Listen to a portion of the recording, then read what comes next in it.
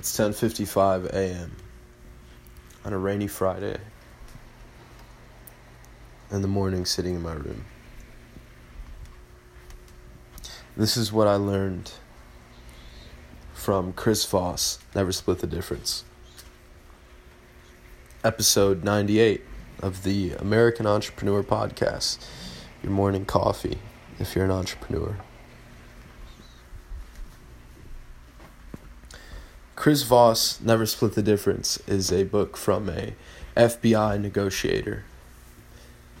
I believe hostage and terrorist negotiator, to be specific. And it goes over lessons in the assimilation of what he's learned over his life throughout his career of being an FBI negotiator, one of the top in the world. That's not somebody you'd want to ignore. That's not somebody that you'd want to miss out on.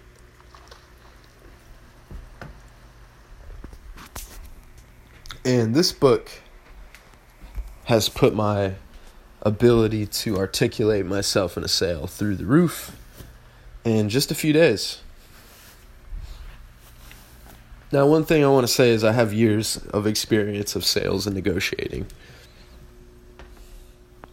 Over-the-phone sales, in-person sales, teaching people marketing, teaching people sales, negotiations, contacting businesses, closing them on my own behalf for work. I have years of doing this. And through those years, there's a few things that I know that you guys are missing out on when it comes to how to negotiate correctly. And see, that's the problem. Is you're missing out on the real secrets and you're wasting all of your time reading all of these books that aren't going to help you.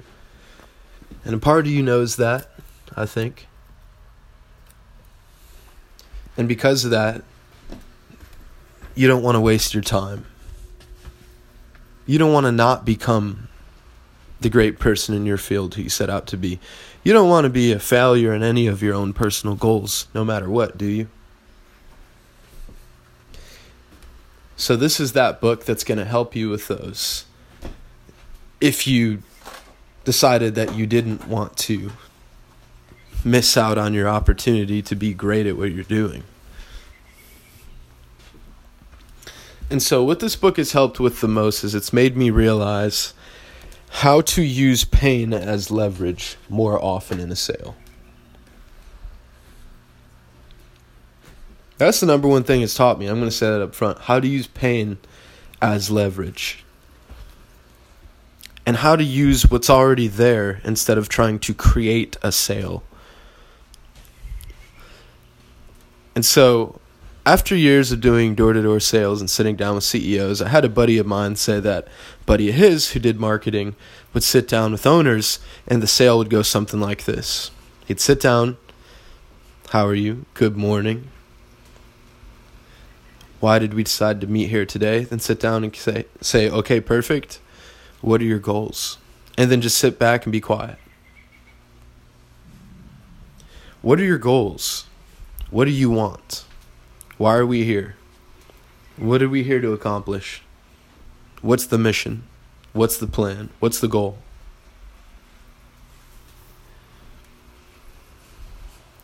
And so what I learned is that selling and negotiating is a listening exercise and it's a excavation exercise. When I was about 19, 20 years old, I'm 28 now. I was about 19, 20 years old. I would go door to door and sell for these little pop-up firms. And they had Fortune 500 companies that they would sell products for. It's basically a sales firm. I mean, it's just a bunch of salespeople selling products. I believe Salesforce is integrated in a lot of these things. Not sure if they're official, but Sidcore, Smart Circle, a lot of these places, right? And so here's the problem, is they would have us walk around and learn how to sell, but only a few people really knew what they were doing. And one thing that did help is the one thing that you need to know that actually did help was we would go door to door and we would write down everything the person already wanted. So I would take a piece of paper and I would say on an AT&T campaign. So about how many TVs do you guys have? What shows do you guys watch? What's most important to you about your cable or your internet? Have you been seeing fluctuations in your internet? What made you want to sign up with them to begin with? And I'll write down all the things that you already value. And that helped more than anything else in sales, because now I had something to say. And it cemented in my head that if there's no value, then there's no sale. Later, that turned into if there's no problem, there's no solution.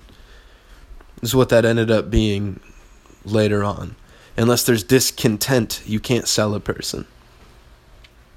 You have to find discontent where it already is. And so what it showed me is through following his tools, tactics, and procedures to excavate, that it's almost impossible to not close a deal when you know every single thing possible in the person's mind of how they make decisions. You're a decision architect. And it's funny because I've said that myself in sales before. And I thought I was the shit, which, you're going to think I'm a moron. But when I really got into sales, that's what I realized here. Is I said, holy shit, sales is just being a decision architect. So what you're really doing is finding out why people make decisions. Of course, you can guide them here, there, and there. But if you don't know what you're working with, then it doesn't matter.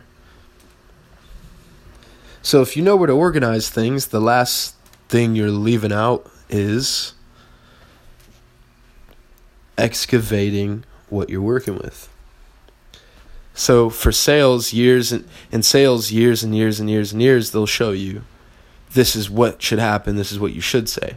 But they never necessarily get you better at saying, well, what does the person across from me actually want? And they'll say that, but they'll say it as kind of like a sideline thing. Or they'll be like, okay, the 3 things they want. I think that Chris Voss went deeper with that. I think that's what he did is once he realized that was the gold, he just went deeper and deeper and deeper. He just did that for years, and it worked. Crazy idea, and it worked. Now, the issue is if we didn't have a Chris Voss, us salespeople would be doing stupid shit that's not really excavating and getting the job done for years and years and years. Who knows the amount of good that they've done with these tactics? And so you have to figure out where the pain is already in a negotiation. You don't create it. You're not there to create value. That is the least thing that you're doing is attempting to create value. They'll sign up with a person who makes them afraid of what's to lose before they'll sign up with a person who actually has a good product. There, I said it. If you sit down and frame what they have to lose, they'll sign up with you before they sign up with a person with a good product. And so how do you know where to leverage that pain? Well, you got to get better at asking. If you want to know how to leverage that pain, you got to get better at asking. So yes, the book goes over things like tone of voice. The book goes over things like his field experience using this. A lot of case studies, great case studies on exactly how this works and how it could backfire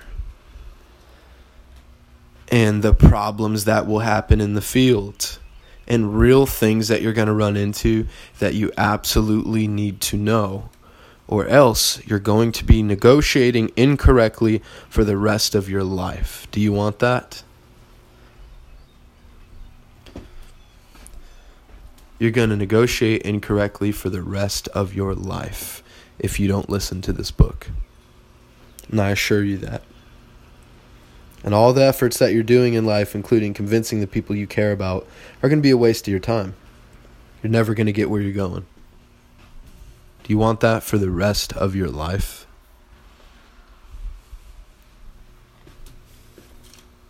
So it taught me how to play on pain and fear in the amygdala more than anything else. And even if they're like, well, I know what you're doing, it's not going to make a difference. Because if you're in a dangerous situation and someone's threatening you with your own perception of fear, you're not going to be like, I know what you're doing. You're like, no, I'm actually in danger. It doesn't matter if I know what you're doing. If someone takes you hostage or some crazy like that, then you being like, I know you're just holding me hostage to scare me, so I give you money. I know what you're doing. I see your tactic. It's not going to change the fact that that's your perceived limits of danger and fear in your own personal life. So, if you can play on the amygdala, then people start making decisions because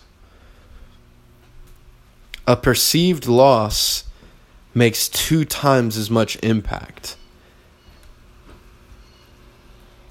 as a perceived gain. A perceived loss, a perceived and possible loss, makes 2 times as much impact on the person's decision-making process than a perceived gain. Meaning, if I tell you you can make $1 million, or I tell you you can lose $1 million, you're always going to care more about losing $1 million than making $1 million.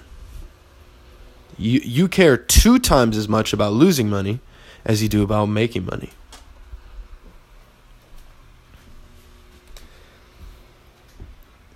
And in general, that's another thing the book taught, right? Is money and all those things, those are kind of surrogate, those are vanity metrics. A person is really ran by their own personal values and what they personally value. So if you can find what they value and you can find what they are afraid of, then it's what more would you need? Pretty fucking easy to close that deal. And so I've been listening to this audiobook on repeat. It's starting to rain a little heavier outside there. I've been listening to it on repeat every day. Everything I do, it's in the back of my head. It's on repeat. When I cook, that's the time, like, I listen to it throughout the day. When cooking, that's when the buttons press the most. Audible.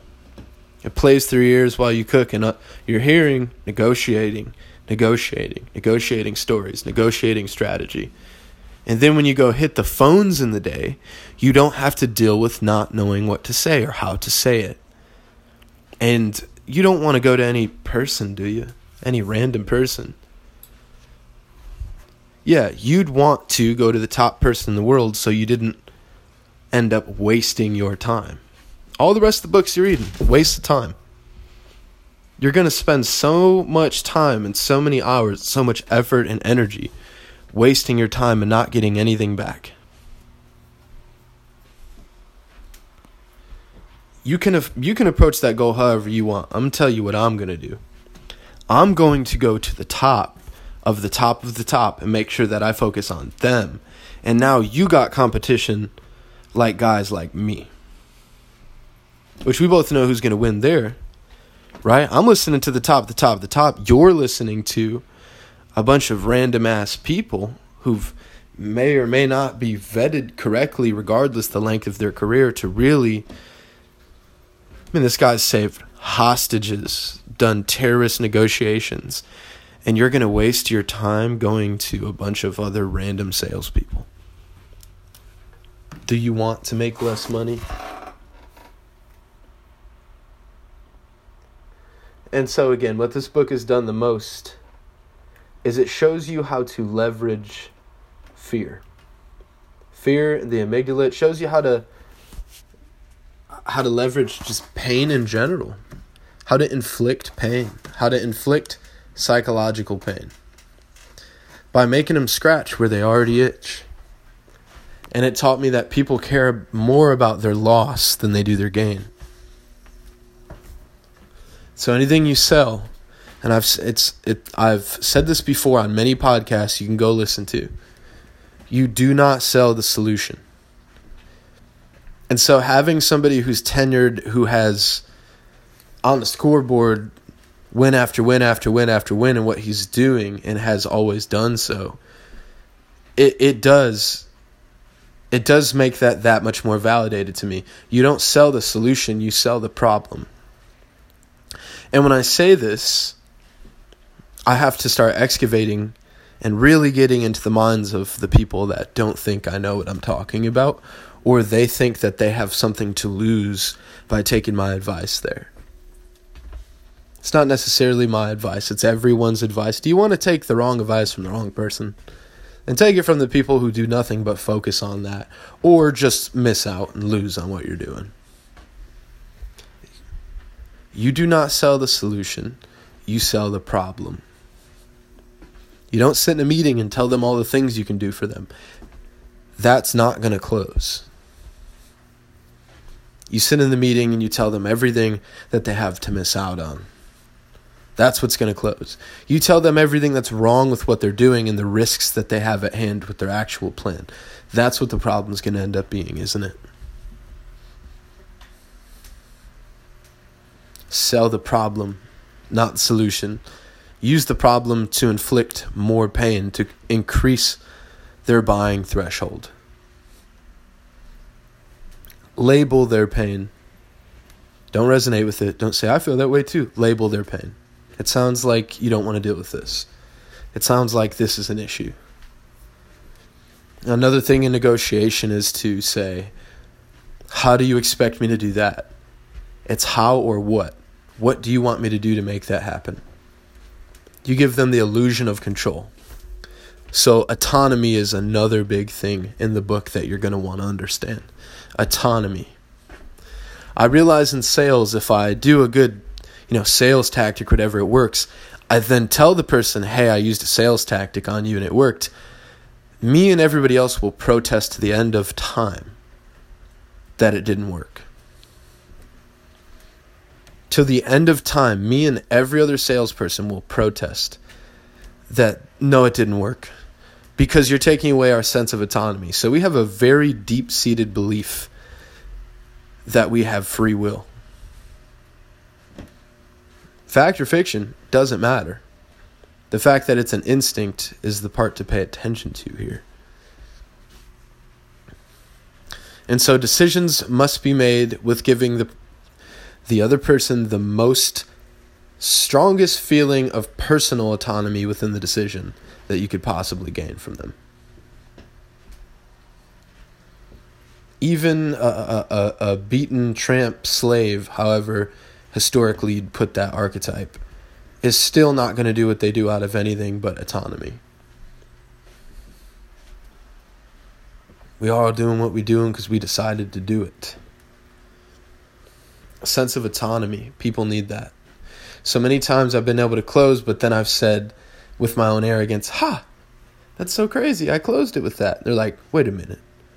Now I'm making them feel like I made the decision for them and they don't have a sense of autonomy.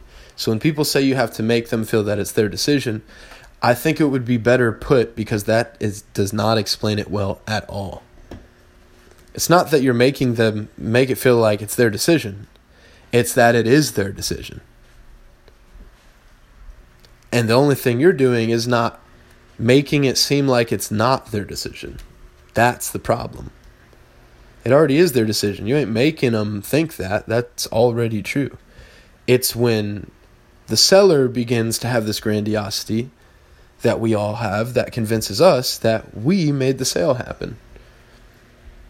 And that's when you start to unconsciously make the person feel that you're taking away their autonomy. Which, to be true, to be honest, you never could take away their autonomy. They're making their own decisions. So that should teach you about life, that stupid-ass decisions lead to stupid-ass outcomes. And to make great decisions. However, that being said, do not take away a person's sense of autonomy.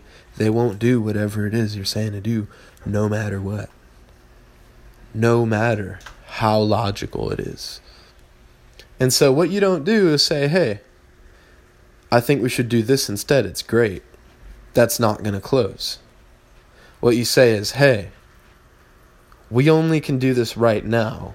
We can do other things other times, but I don't think you want to miss out. And I don't want to miss out on this great thing that could happen.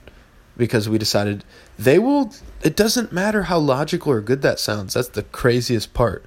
It's the fact that plays on the amygdala and fear and what they don't want instead of what they do want. So you're going to close a person on what they don't want 2 times as much as you'll ever close a person on what they want. So start figuring out what the person has. Use leverage of them not getting it to create fear. Label their values. Don't resonate with them. Oh, you feel this way. You seem to think this. No. Label them. Don't resonate with them and be sympathetic and empathetic. Be like, this is how you feel. This is what you value. And then don't take away their sense of autonomy. Give them the sense of control by asking what and how questions.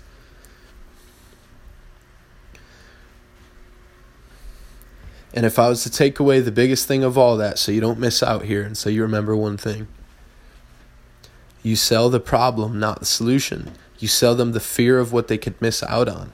You sell them the fear of never reaching their potential. You sell them not getting the thing that they care about. Not getting the thing that they care about. You not getting the thing that you care about. You not getting the thing. Do you hear how much power that phrase almost has over you? You not getting what you care about. It creates this really unconscious need to create action.